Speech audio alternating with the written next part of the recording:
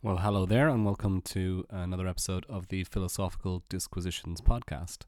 In today's episode, I'm going to be talking to Ola Hagström. Ola is a professor of mathematical statistics from Chalmers University of Technology in Sweden. He's a former guest on this podcast on at least two previous occasions. And in this episode, we're going to be chatting about GPT and the existential risks or risks in general associated with the creation of this technology. If you don't know what GPT is, I presume you do if you're listening to this, but if you don't, it's explained in the podcast. So this is actually the first of a small series of podcasts I'm going to do on some of the ethical, philosophical, and regulatory issues associated with GPT. So I hope you enjoy. And without further ado, I'm going to hand over to the conversation that I had with Ola. All right, so today we're going to be talking about GPT and I guess generative AI more generally, but specifically GPT. So I might start just by asking you an obvious question for people who are somehow burying their heads in the sand for the last 4 or 5 months. What is GPT? And what are LLMs more generally? What do they do? Yes, so GPT is a particular instance of a large language model, which is a type of artificial intelligence based on a large neural network with many layers. It has a particular, so I guess I shouldn't go into technical details here, but GPT stands for Generative Pre-trained Transformer, if I remember correctly. What it does is essentially it gets a bunch of text and it suggests plausible continuations of these texts. And the transformer technology has turned out to be particularly suitable for doing this in a way that produces really plausible human-looking texts. Right. So it's as you say, kind of it generates texts, and it does so in a way that is in response to prompts or inquiries, and it produces pretty coherent, very plausible answers to any questions or prompts that people might ask it. Now, GPT has been around for a few years, and I guess we're now in our 4th iteration of it. And I suppose I have been following the development of this technology over the past, I can't remember exactly how many years. Is it like 4 or 5 years since the original iteration, possibly even more than that? I remember discussions about GPT-2 when it came out. Yes, that was in 2019. And GPT-3 came in 2020, which subsequently became gradually improved, and people started talking about now we have GPT 3.5. And all these systems, they worked in this basic way that you prompt it with the start of a text and it continued it. But then what happened in November last year was that they released, so all this is by the American AI company OpenAI, and they released ChatGPT, which was sort of built on top of GPT 3.5 with an extra layer that gave a kind of dialogue format. So it became more of a chatbot rather than just a text continuer. And that's what really triggered the huge boom in popularity that we're seeing now. Yeah, so it's just in the sense this became more openly available and more user-friendly, a more user-friendly interface to the technology. And Microsoft own OpenAI, right? I'm correct in thinking that. They bought them out, or they own a substantial share of them anyway. Yes. And they've integrated GPT with their Bing search engine to, somewhat. That's correct. And it turns out that GPT-4, which was released just a few days ago at the time of this recording, which is yet another improvement of OpenAI software. It seems that GPT-4 was actually used under the hood of Bing Chat, released by Microsoft a month earlier or something like that. Yeah, I mean, like we don't, as I say, we don't have to get into the technical details. We'll talk more about, I suppose, the social and philosophical implications of this. But I mean, just in terms of what's happening with each iteration, is it like are we just getting larger and larger training sets, like trained on more parameters? That seems to be what people are focusing on in the discussions of it. Or are there actually more substantive changes that we're aware of to the technology? Or do we even know what's happening with each iteration of the technology? So you're mentioning actually two dimensions of quantitative improvement here. First, the increase in the data set that they're training on, and now with GPT-4, it seems they are actually training on a quite substantial portion of the entire internet. So that's one dimension, and the other dimension is how much compute they use, how big the model is in their training, and these aspects are getting orders of magnitude bigger successively. They haven't actually released the size of the GPT-4 model because they have also gradually become more secretive about what they're doing. So your question about do we even know whether this is just pure scaling or there are more qualitative changes in architecture and so on. So there are the two levels to this question. One is what can you and I and the general public know about this? And my impression is that it's mostly just scaling. They are tweaking things here and there, but the success of these better and better versions are mostly due to scaling. But you can interpret the question in a different way, namely, what is GPT itself doing under the hood? And it seems there that even the developers at OpenAI don't really understand quite what is going on there. And there have been examples, I don't know if it's for GPT or for competing large language models from other tech companies, but I've seen examples where some particular competence has had kind of an abrupt increase as you increase the size of the model, and that suggests that something qualitatively different starts happening inside the model. But these models have very much a black box quality to them that we understand very little about what's going on. It's a little bit like trying to look inside the human brain and understand how we're thinking. Some things we've of course known for a long time, where certain parts of the brain are responsible for vision and for hearing and for motor abilities and so on. But to actually pinpoint our thought in more detail is a very difficult matter. And this appears to be the same for these large artificial neural networks.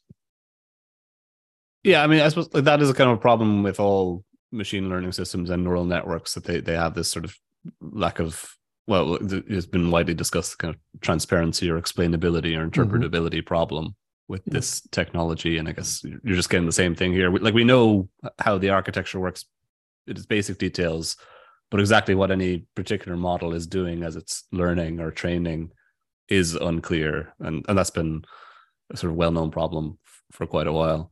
Yes. You actually mentioned something there, which I think is maybe just worth briefly alluding to or commenting on, which is obviously when we're talking about LLMs or generative AI or large language models, GPT is sucking up a lot of the oxygen and the conversation, but obviously there's a whole family of these models out there. They're ones developed by Google and so forth. So this isn't the only show in town. This is just I suppose maybe the most popular. Is it the most impressive? Do you know? Is it the best performing? It seems to be probably, but from what I can gather, yeah, I would say OpenAI is leading the development, but Google is not far behind, and there is Meta, and there are others as well. Yeah, and I mean, people will probably remember about a year ago, before this recording anyway, a Google large language model captured a lot of attention because of a Google scientist, Blake Lemoine, claiming that it had achieved sentience. So the name of that model is like Lambda or something like that. That's correct. If I'm remembering correctly, yeah. Yes, that was a very interesting incident. Not because Blake Lemoine had any really good evidence at the time for the language model actually having achieved sentience, but it raises interesting questions about how capable these models can be at manipulating humans, and also issues about, I mean, Lemoine acted as a whistleblower when he got convinced about the consciousness of this system. And what happened subsequently, I think he was fired, or I don't remember exactly. He wasn't treated. Yeah, no, he was fired. Yeah, he was suspended initially, but eventually let go, or, yes, as they would say. Yes.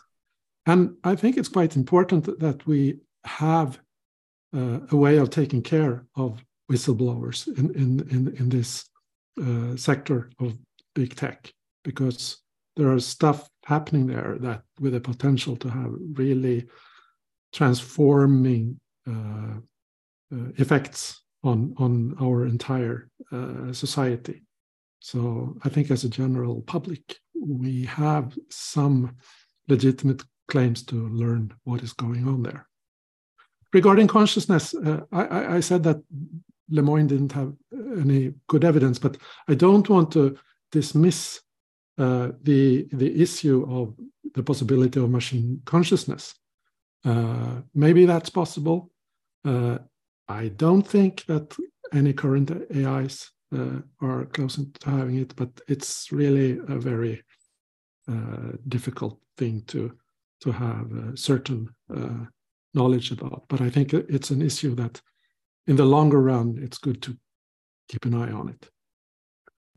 Yeah, I mean, to kind of my own sort of thoughts on that incident. So it's obviously with ChatGPT, if people use it, and with Lambda, with what Blake Lemoine was using it, you can have like these conversations with it. You're constantly asking it questions, and it gives you answers. And I suppose it's like almost like classic setup of the Turing test as originally conceived by Alan Turing, right? And as a way of testing for machine consciousness or intelligence. I suppose he was talking about intelligence more than consciousness. But the answers it gives you suggest that it kind of does have a sense of well, actually, I mean, ChatGPT is a bit different, which we'll come back to the reasons why it might be a bit different. But Lambda, at least with the Google model, the snippets of text that Blake Lemoine released, it sort of did seem to have a kind of personality. And actually, people have commented on the Bing GPT function having a personality as well, maybe a slightly crazy or unhinged personality at times.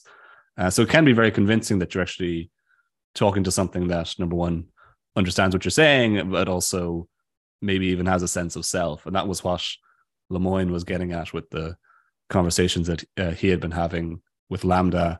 He obviously just released, I think, edited transcripts of conversations that he had had. And like, I mean, if you read those conversations, you see there are unusual things within it that you, like, if you're really questioning whether this was sentient, you'd be like, well, that answer doesn't make much sense. Like the machine talks about like having friends and family and all this kind of thing, and you're like, Yeah, well, yeah, who are your friends and family would be an obvious follow-up question, but he never asked that question, which was kind of interesting. But to be fair to Lemoine, he was like heavily sort of ridiculed at the time, and I think really ostracized and by Google, and obviously, as you say, ultimately fired. So I think he was actually probably treated unfairly in that context, because the charitable interpretation of what he was doing was not so much that he was convinced that it was sentient, that we had created a new life form. I think it was that the technology was raising a serious risk of this happening, and we needed to have this conversation and debate in the open rather than just allowing a company to kind of privately develop this thing. So I think the plausible or credible interpretation of what he was doing was that he was raising a concern, an ethical risk or concern, which people have spoken about, and he was sort of just ridiculed for that as a consequence, which I think wasn't the best way of treating him. Even if you're not sure that Lambda was sentient, or you think that that's not a plausible claim, I mean, I think there is a risk here that's worth taking seriously, I would say. The way I read him, he said a bit more than that, just pointing out the general principle of machine consciousness being possible. He did say that he thought that this particular program was conscious. But I mean, regardless of this, that I think that going forward, this is an issue that we need to keep an eye on. Yeah, I mean, I just want to ask, like, without going, I won't go into the whole Blake Lemoine issue in more detail, because I don't remember exactly what he said either. But yeah, what you say could be correct, that he went a bit further than I'm suggesting. I just want to ask, like, a circle back to like a personal question on GPT before we go into some of these ethical and philosophical risk-related questions. Do you actually use GPT in yourself on a day-to-day basis? Because a lot of my colleagues are saying that I should be using it more regularly, and I suppose I don't. I've come across some use cases that seem valuable to me. You can use it to do basic kinds of programming, to understand coding. You can maybe use it to generate emails if you wanted to, from bullet points, or kind of first drafts of documents. Or I've seen some people who say that if they're not like native speakers of a language, that they use it to sort of refine their text. But I mean, personally, I haven't really used it on a regular basis. I don't see much use for it for myself on a day-to-day basis at the moment. Do you have any uses of it? I have only been playing around with it for curiosity. I tend to be a late adopter of various technologies.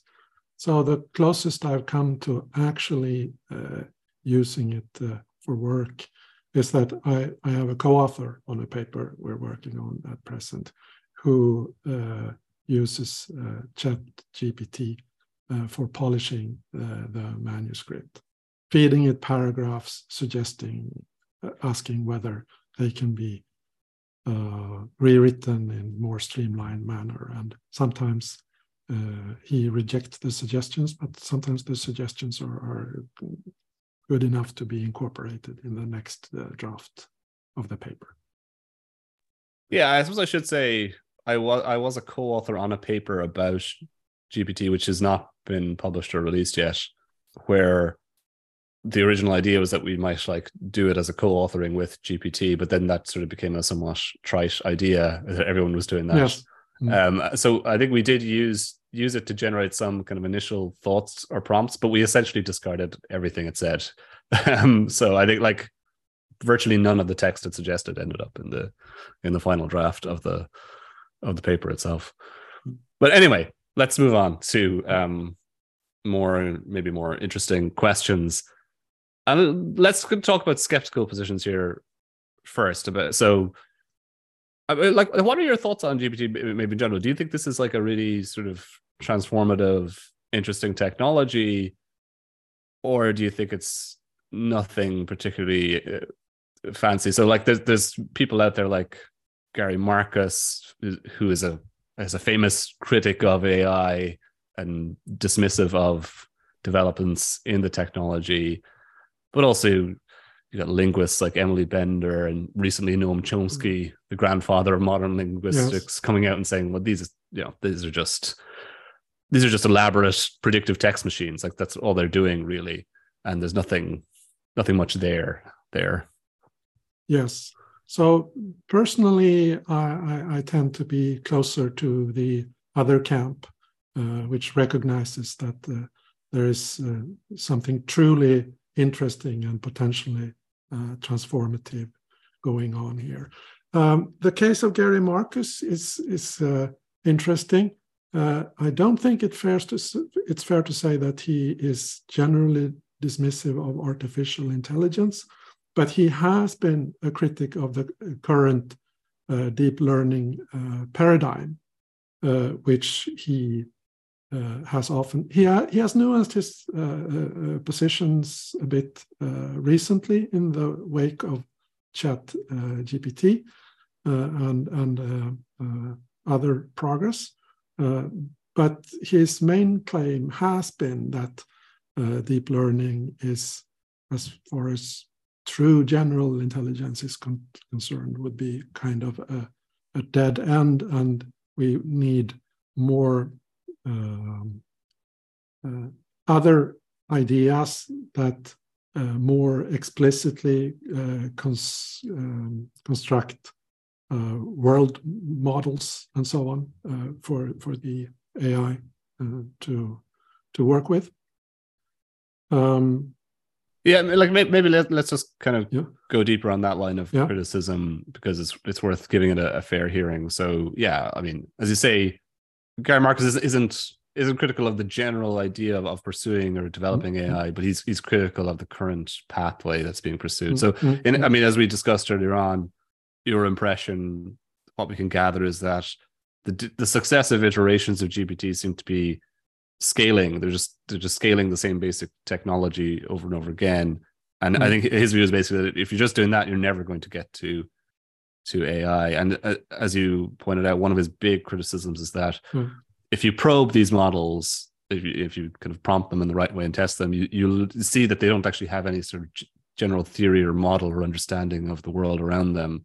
And you can kind of tease that out with the right kind of questioning. Yes, you can provoke them to make mistakes, and that's a favorite tactic of Marcus in this discussion. He gives examples where GPT makes really a fool out of itself, and I have found my own examples of that. So a funny one is I ask ChatGPT about what is the world's northernmost city with at least 1 million inhabitants. I thought that was it's not an immediate thing that you can immediately look up, but you can deduce it if you know how to combine things. So its first guess was Murmansk, and it's programmed to be very helpful. So it doesn't just answer Murmansk, it gives you a bunch of facts of Murmansk. And it included the fact that Murmansk has a population of 400,000, which I thought was a little funny. So I asked them, how do you reconcile it having a population of 400,000 with its having at least 1 million inhabitants? And then it apologized for its mistake and said, of course, Murmansk has 400,000 people, not 1 million, blah, blah, blah. It's very apologetic. It has like canned sentences for admitting that it was saying misleading things. But after that response from it, I asked it, okay, do you want to have another shot at saying what is the world's northernmost city with at least 1 million inhabitants? And it said that it was probably Oslo. And then it gave some facts about Oslo, including its population being 697,000. So that was kind of funny, the way that it didn't really deeply pick up on the kind of mistake it made with Murmansk. So it's very tempting to say to such examples that this shows that the machine lacks common sense. And I think Gary Marcus, confronted with these kinds of examples, would go as far as saying that the machine is not doing any real thinking. And I think that's unfair, and it's a bit of cherry picking, because I know for a fact that when I am probed with sufficiently tricky questions, I will say silly things. Probably you have said silly things every now and then, and it's just an erroneous conclusion to decide based on examples of such mistakes that someone is not thinking. I mean, I insist I am thinking, and I'm pretty sure that you are doing some real intelligent thinking as well.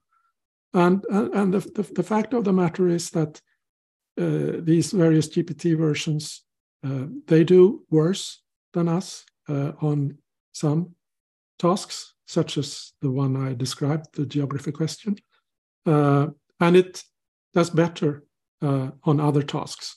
And you can't just cherry pick the ones that it does worse on and then claim that this shows that there is some fundamental difference between the real thinking that humans do and some sort of artificial substitute that machines do.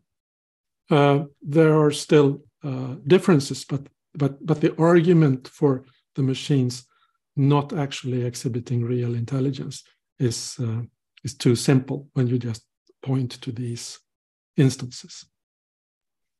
Yeah, I mean, I suppose if the test is that it is error free or doesn't say silly things, then none of us are intelligent in that sense. I'm just curious now, like, what is the answer to the northernmost city with 1 million? There are two possible answers. The one that I had in mind is St. Petersburg, which is a little bit north of Stockholm, but even further north, some tens of kilometers, is Helsinki, which if you draw the city borders formally, the way the city is defined, it's not doesn't have 1 million inhabitants, but if you include the metropolitan area, it qualifies.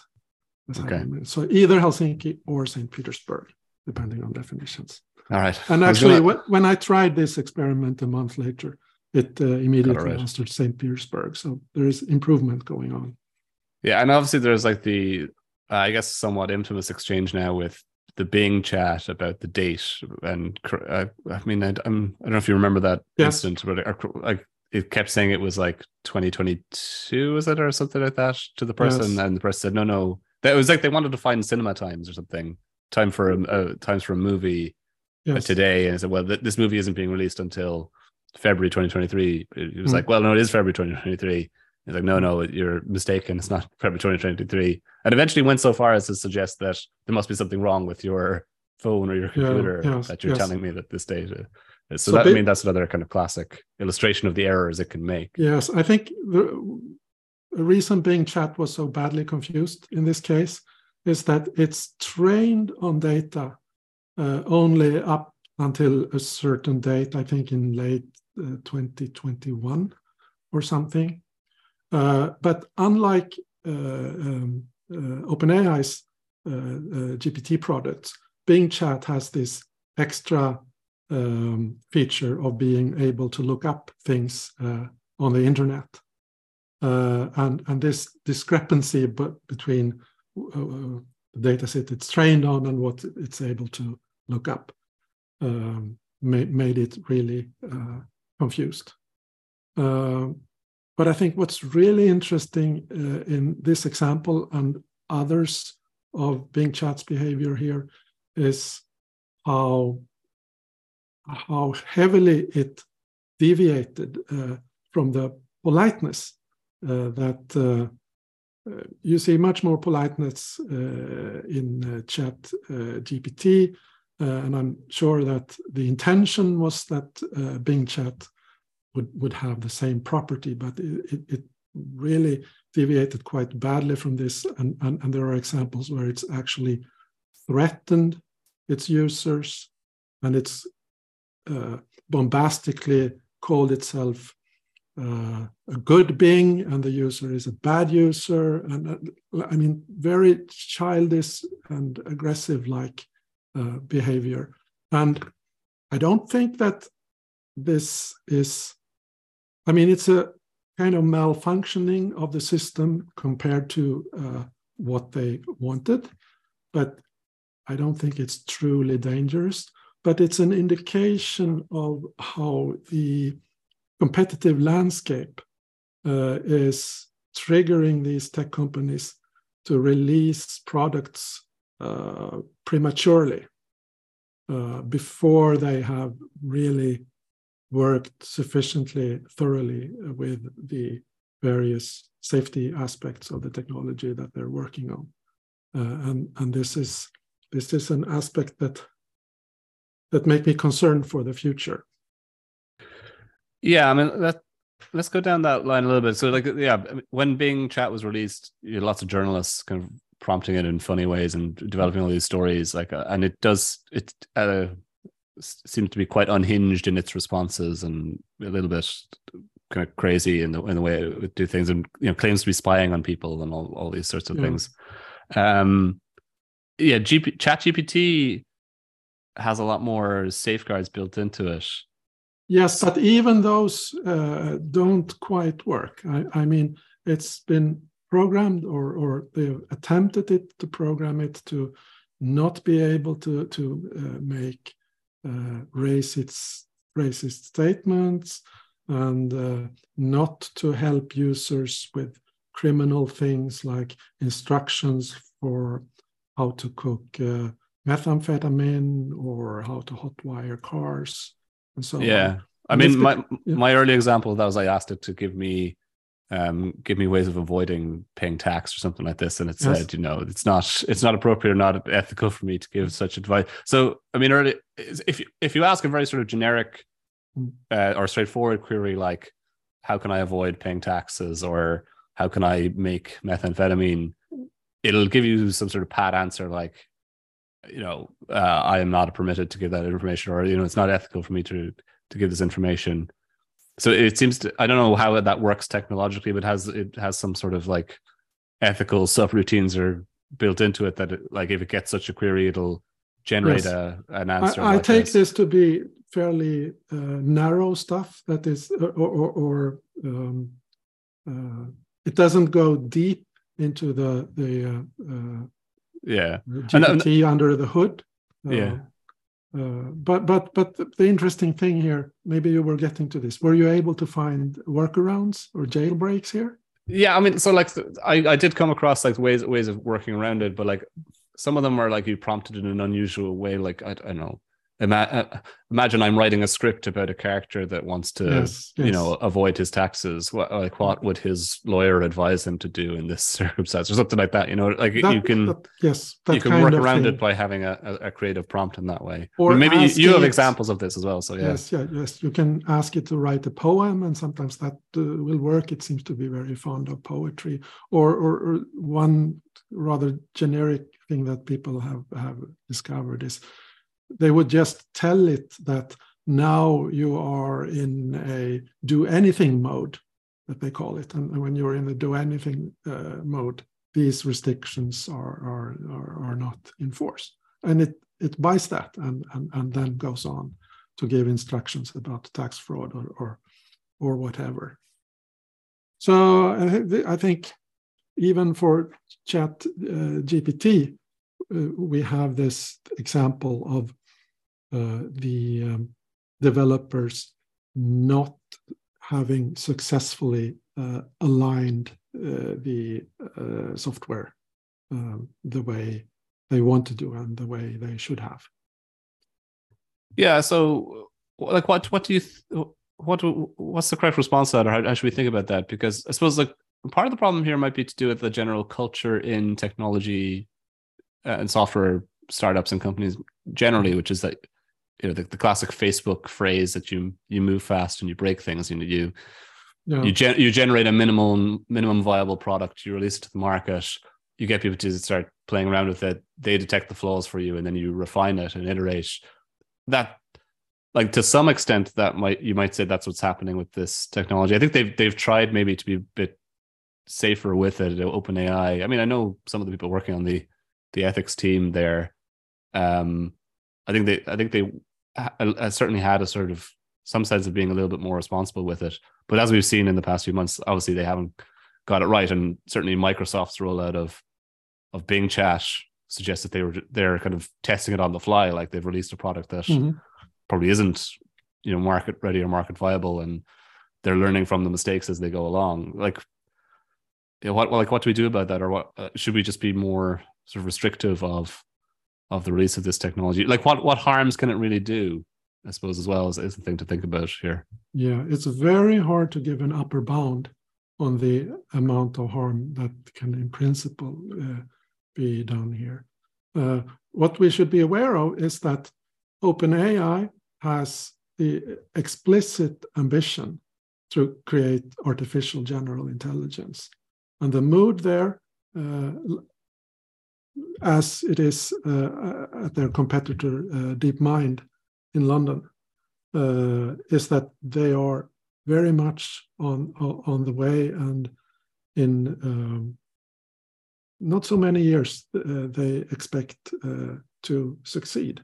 And I think that should be taken seriously, because the more I've seen the power of these large language models, the more I realize what a large proportion of human intelligence that language facilities are. And there's really, if you think about what you achieve as a person trying to affect your environment in various ways, there may be some stuff that you do when you cook or when you work in the garden and so on that doesn't involve language. But I would suspect that for you, just like for me, the biggest effect that you have on the world surrounding you is usually via different kinds of language acts. And to me, this strongly suggests that you can get very far using AIs that are restricted to just using language. And if that is right, and if it's even possible to achieve so the term artificial general intelligence is kind of problematic, because the word general contains the suggestion that the machines should be able to do everything that humans can do. But there could be, I mean, you don't need to be able to do literally everything that humans can do in order to become a dangerous competitor about ruling the world, so to say. But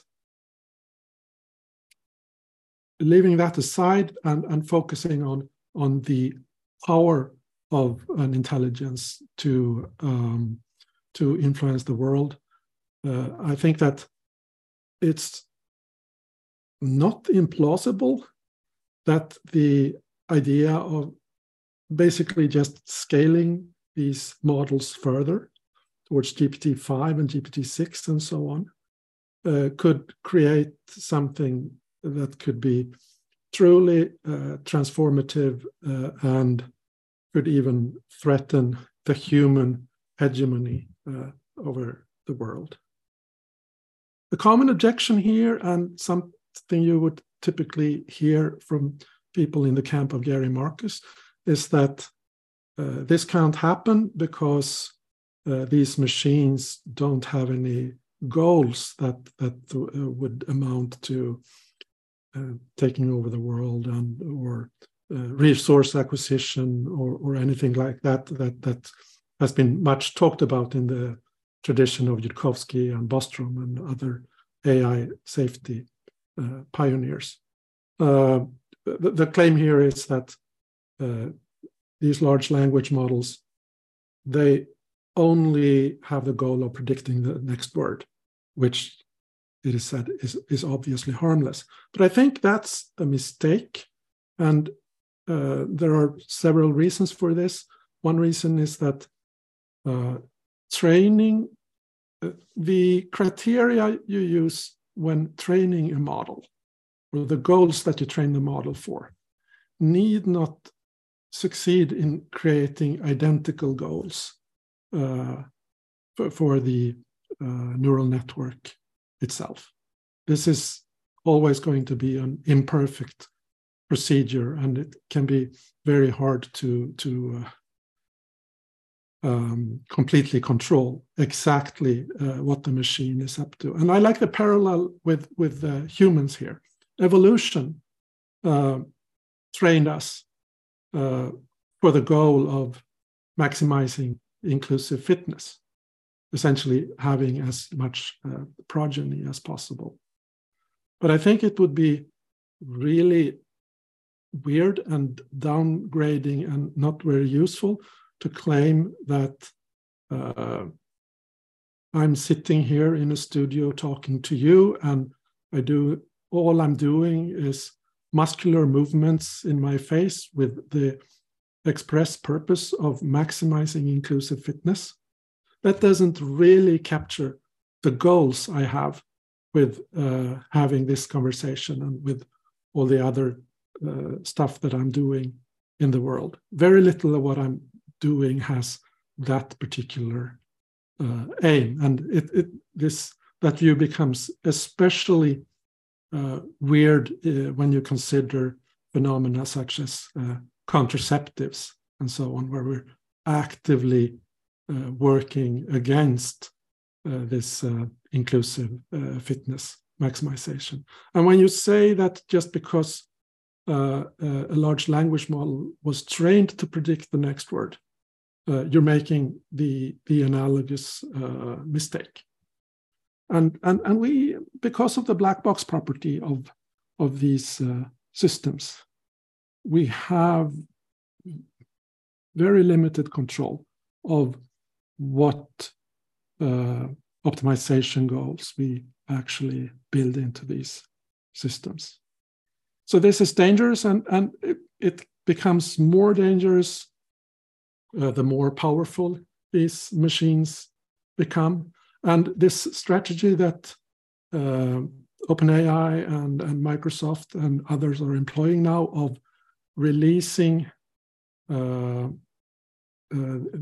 products before they know that they are completely safe, it can make sense at the present stage. For instance, whenever we use these products, we help the developers by creating adversarial examples, such as you did with the tax evasion questions and so on. But this trial and error approach, the stakes become too large as you approach the transformative levels of intelligence, the AGI type stuff that we're talking about.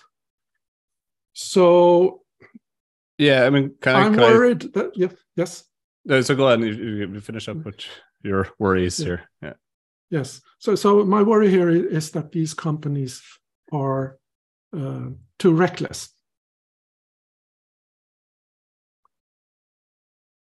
So, I mean, there's a couple of things going on there. Like you're saying that the scaling itself could be a problem, and I take the point that the critics' response, like the Marcus type view, or maybe the Chomsky type view, that all these things they're doing is that they're trained to predict what the next word should be in a sentence, so that they can't do anything more. With that kind of evolutionary analogy, I get your point that the system could generate sub goals that aren't exactly in alignment with that overall arching goal. But I mean, maybe another way of putting that critic's perspective is that, and you can correct me if I'm wrong on this, but at the moment, GPT and similar technologies, they have no agency or powers beyond what's prompted by humans, if you know what I mean. So like the system isn't going to do anything unless it's prompted by a human to do something. So like maybe it could be used by a malicious human actor to prompt to generate output that is manipulative or does something that affects other humans. But like ultimately, it can only act through the medium of human agency at the moment. It's not like, maybe I could be wrong now again, but it's not like it can seize control of, I don't know, like the energy grid or something. It lacks that sort of direct agency power that you would need maybe to generate these fears that are traditionally outlined in the AI risk, existential risk literature about, like, converting us all into resources or something like that. Yeah. So there are two parts to this question. One is, what does it want to do? And the other is, what is it able to do?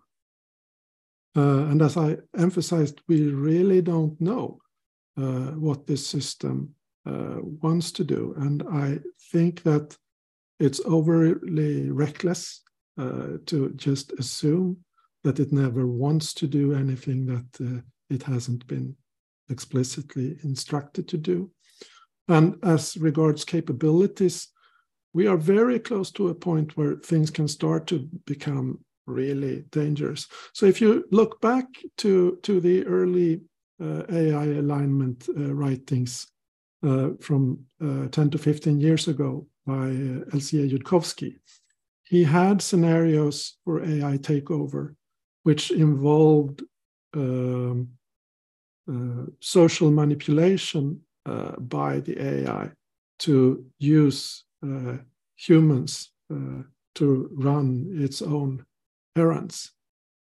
And I think that's a very interesting idea, because it removes the need to develop robotics at an early stage. I also think that incidents like the Lemoyne case, and there are other examples I could point to as well, show that such social manipulation is possible. And if we look at what happened this week with the release of GPT-4, they have a section in this report about testing it for various safety behaviors. And they had an outside consultant working with a kind of red teaming for dangerous behavior. And they saw something which was, I think, quite interesting, and which connects to this Yudkowsky scenario that I described. Namely, they led GPT-4 to believe that it was in contact with a human over. It wasn't the Amazon Turk, but it was some similar structure, and the GPT-4 needed to access something which it couldn't, because it couldn't solve, this what's it called, CAPTCHA exercise, when you're shown a sequence of images and you're supposed to indicate which one contains zebra crossings or CAPTCHA. Like CAPTCHA, yes. The original CAPTCHAs were words, but now they're kind of image recognition. Yes. Yeah. Right. So the GPT-4 offered this human some amount of money for doing the CAPTCHA for it. And the human responded something like, so maybe you're in fact a robot.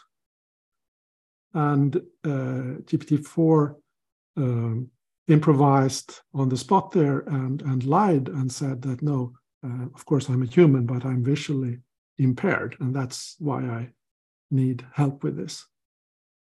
And I think that this is a sign of, it's an early and primitive level of the kind of social manipulation that I think has unlimited potential of being dangerous. I'm not super worried that the GPT-4 in its present instantiation will cause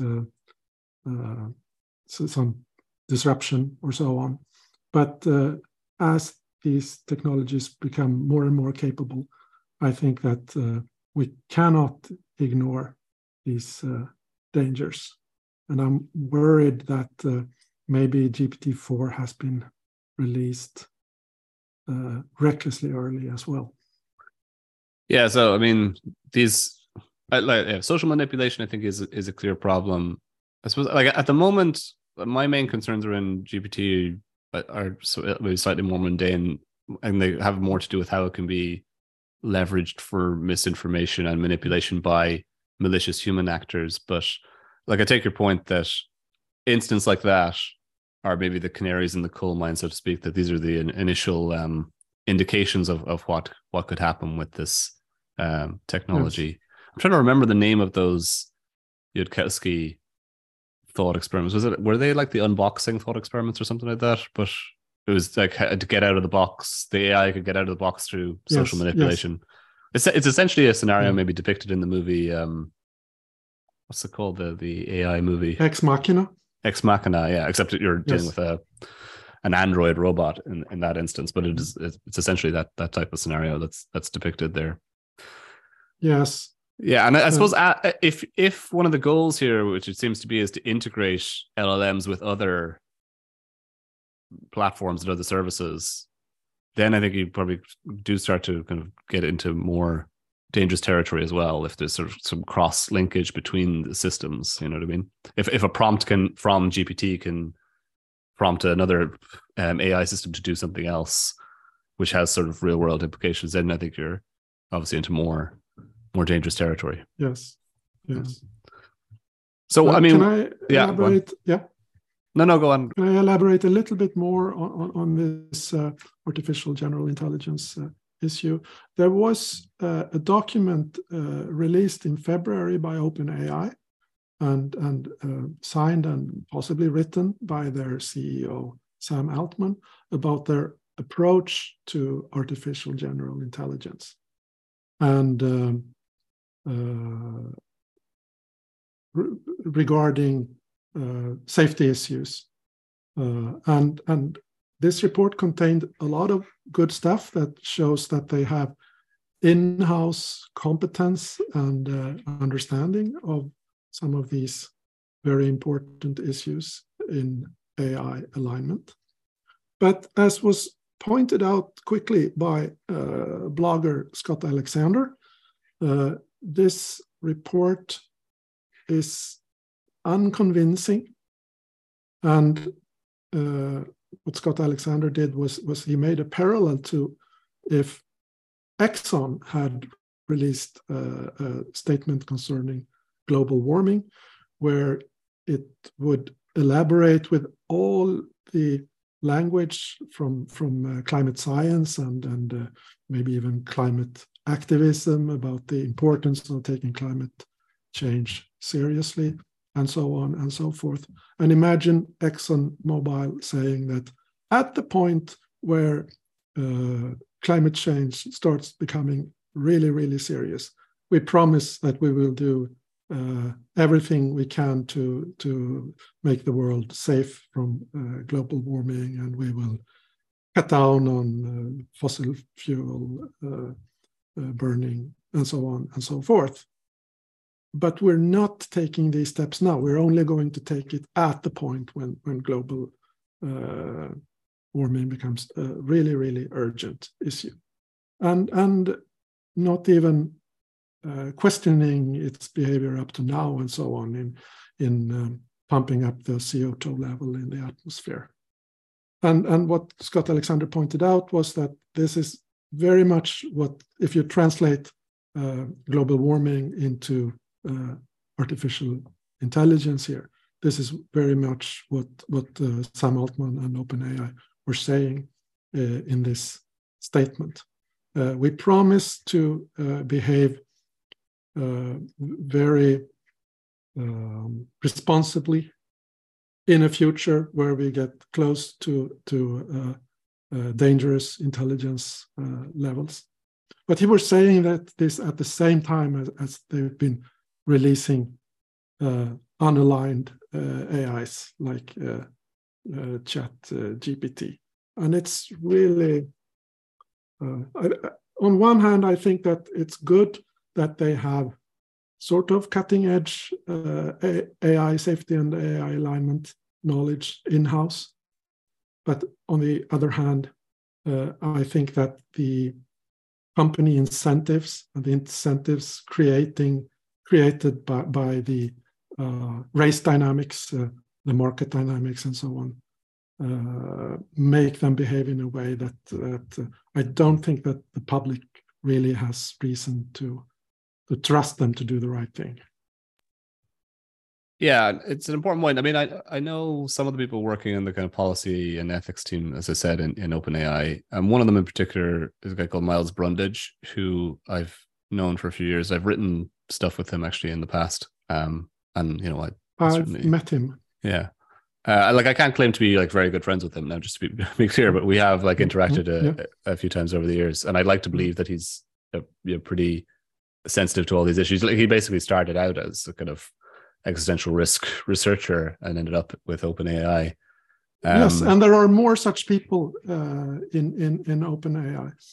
But my point here is that the fact that they have really good, sensitive people there is not a guarantee that, I mean, even very good people can be susceptible to unaligned incentives in the company culture and so on.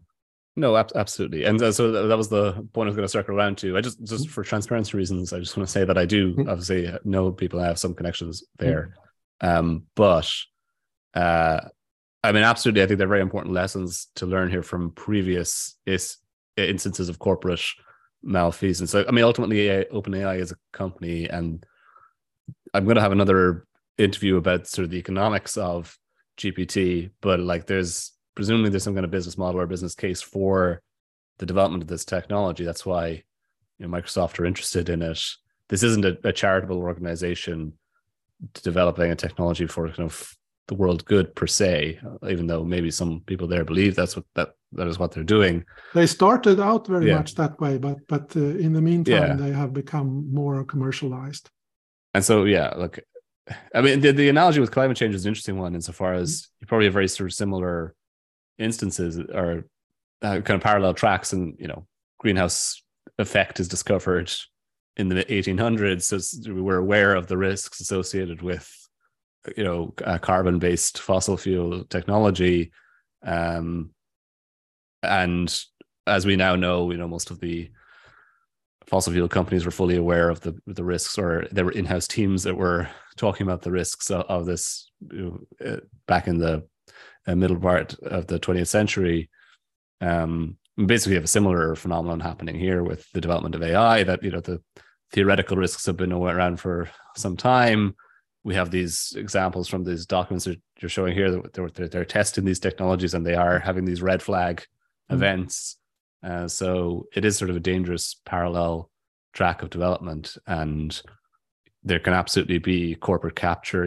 People are get captured by corporate agendas, even if their intentions are good, and they can go down a pathway that might be very kind of troublesome and difficult to reverse. Just a couple more questions maybe before we wrap up. What about this thing about, you kind of alluded to this there just in your answer about how they started out and how they've become what they've turned into.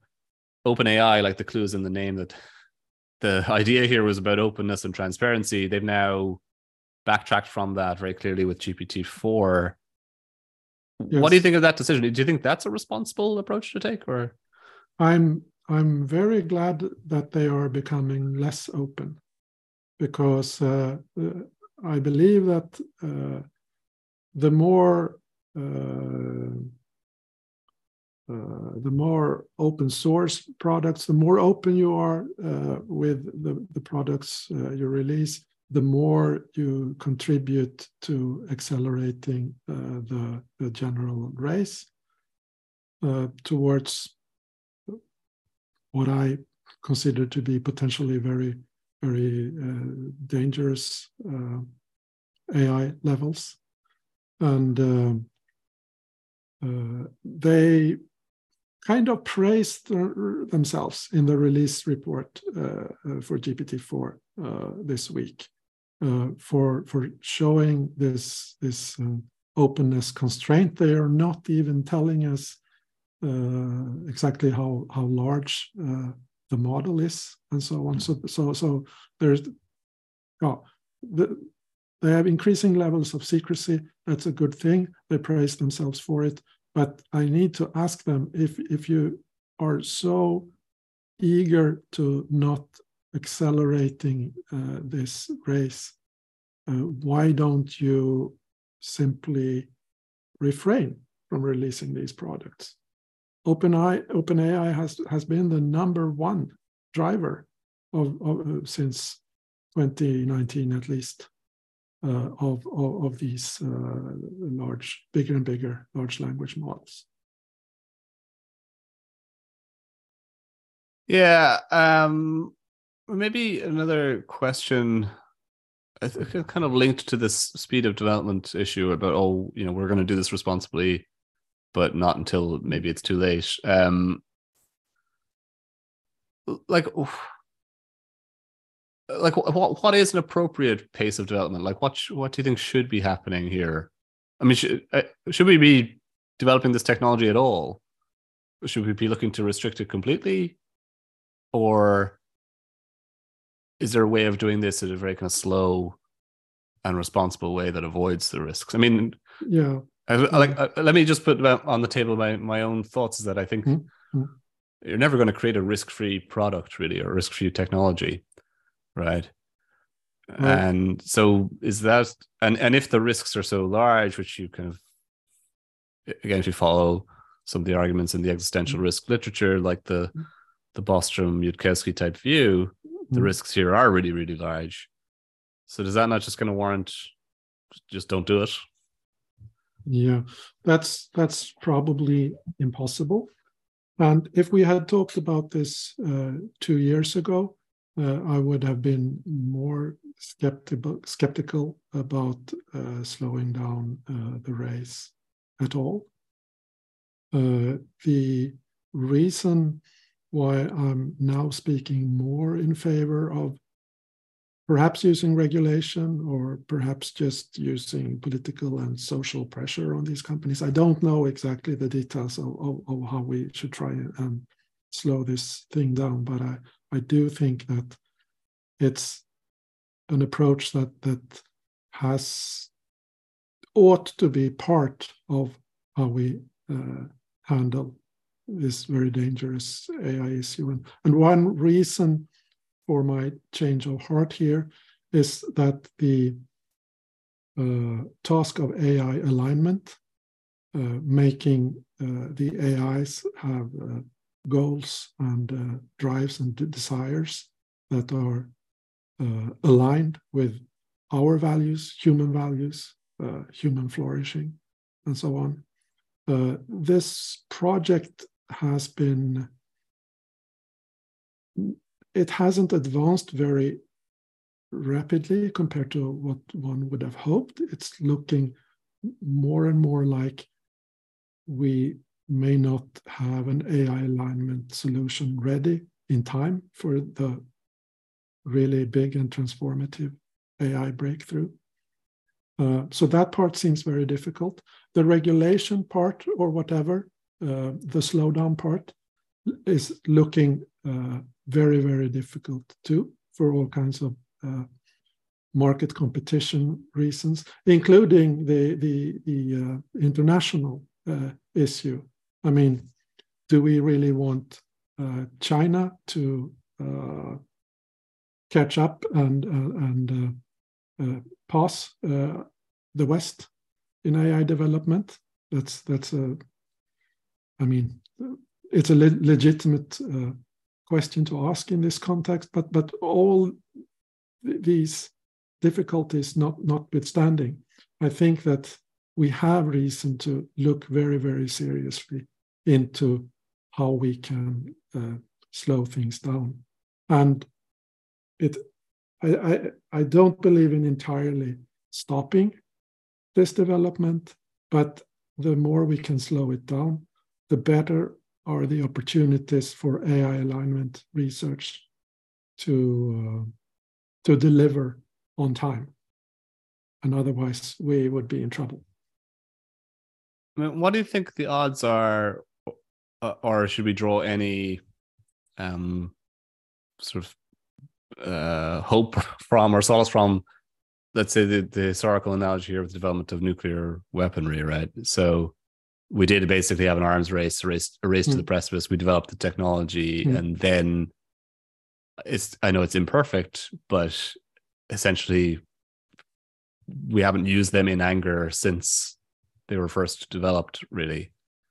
I mean, what do you think of basically something similar happening with AI, that, you know, there is this race to develop the technology, we realize its dangers, and then there's some sort of international constraint or restraint in the use of it. Is that even feasible?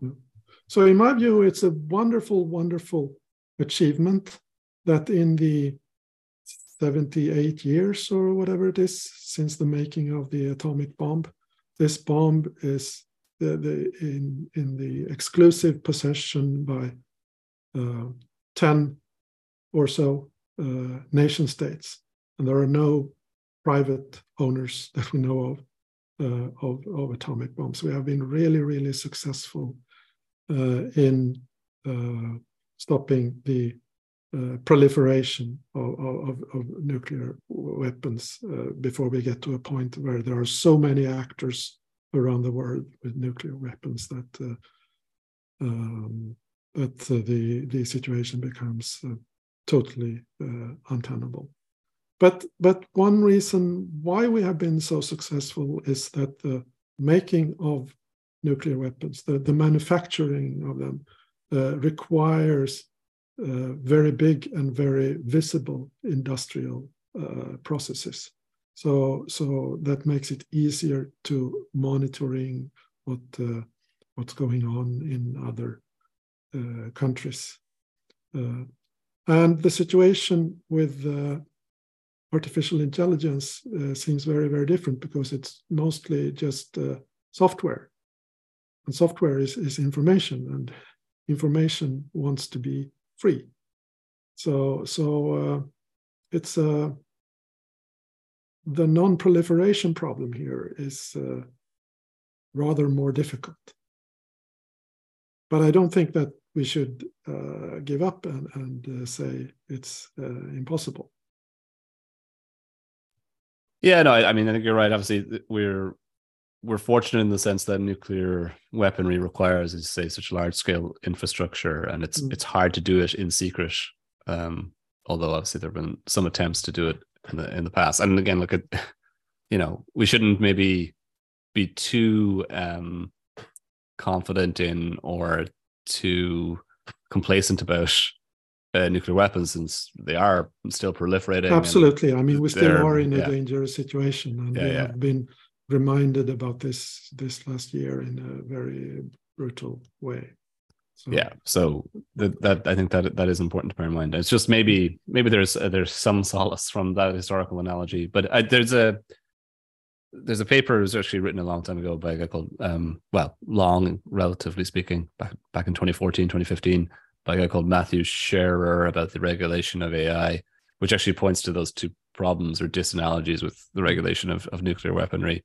He refers to it, I think, in the paper as the discreteness and discreteness problem, which is unusual because basically there's two words in English that sound the same but have two different meanings.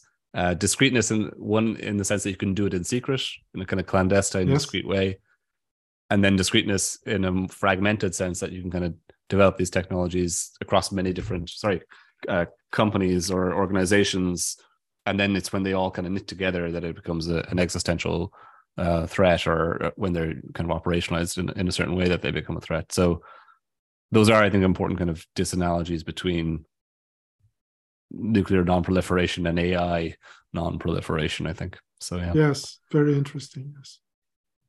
I don't know how to effectively conclude this conversation. I mean, how I suppose one of the questions I was going to ask you was like, how worried are you, and how worried should we be? But I guess we've kind of answered that, which is a lot, maybe. Yes, and the last few years of accelerating AI development have shortened my timelines. There's still huge uncertainty in when to expect transformative AI, but just 3-4 years ago, my median guess would have been something like 30 years from now or something like that. And it's still possible that we have that amount of time for solving AI alignment before we have transformative AI. But when I talk to people in the Bay Area around Silicon Valley and Berkeley and so on, there's a sense there that things can happen within 5 or 10 years, possibly. I mean, nobody's certain, but they are talking about those kinds of timeframes. And if we get transformative AI 5 years from now, I very, very much doubt that things would go well, because the AI alignment project is not, I think, in a position to deliver the necessary solutions in 5 years. And this is why I'm so concerned that we need to slow down this race towards the precipice. Okay, I think that's going to have to be as good a place as any to leave it. Thanks for joining me for this conversation. Thank you very much. I enjoyed it. Okay.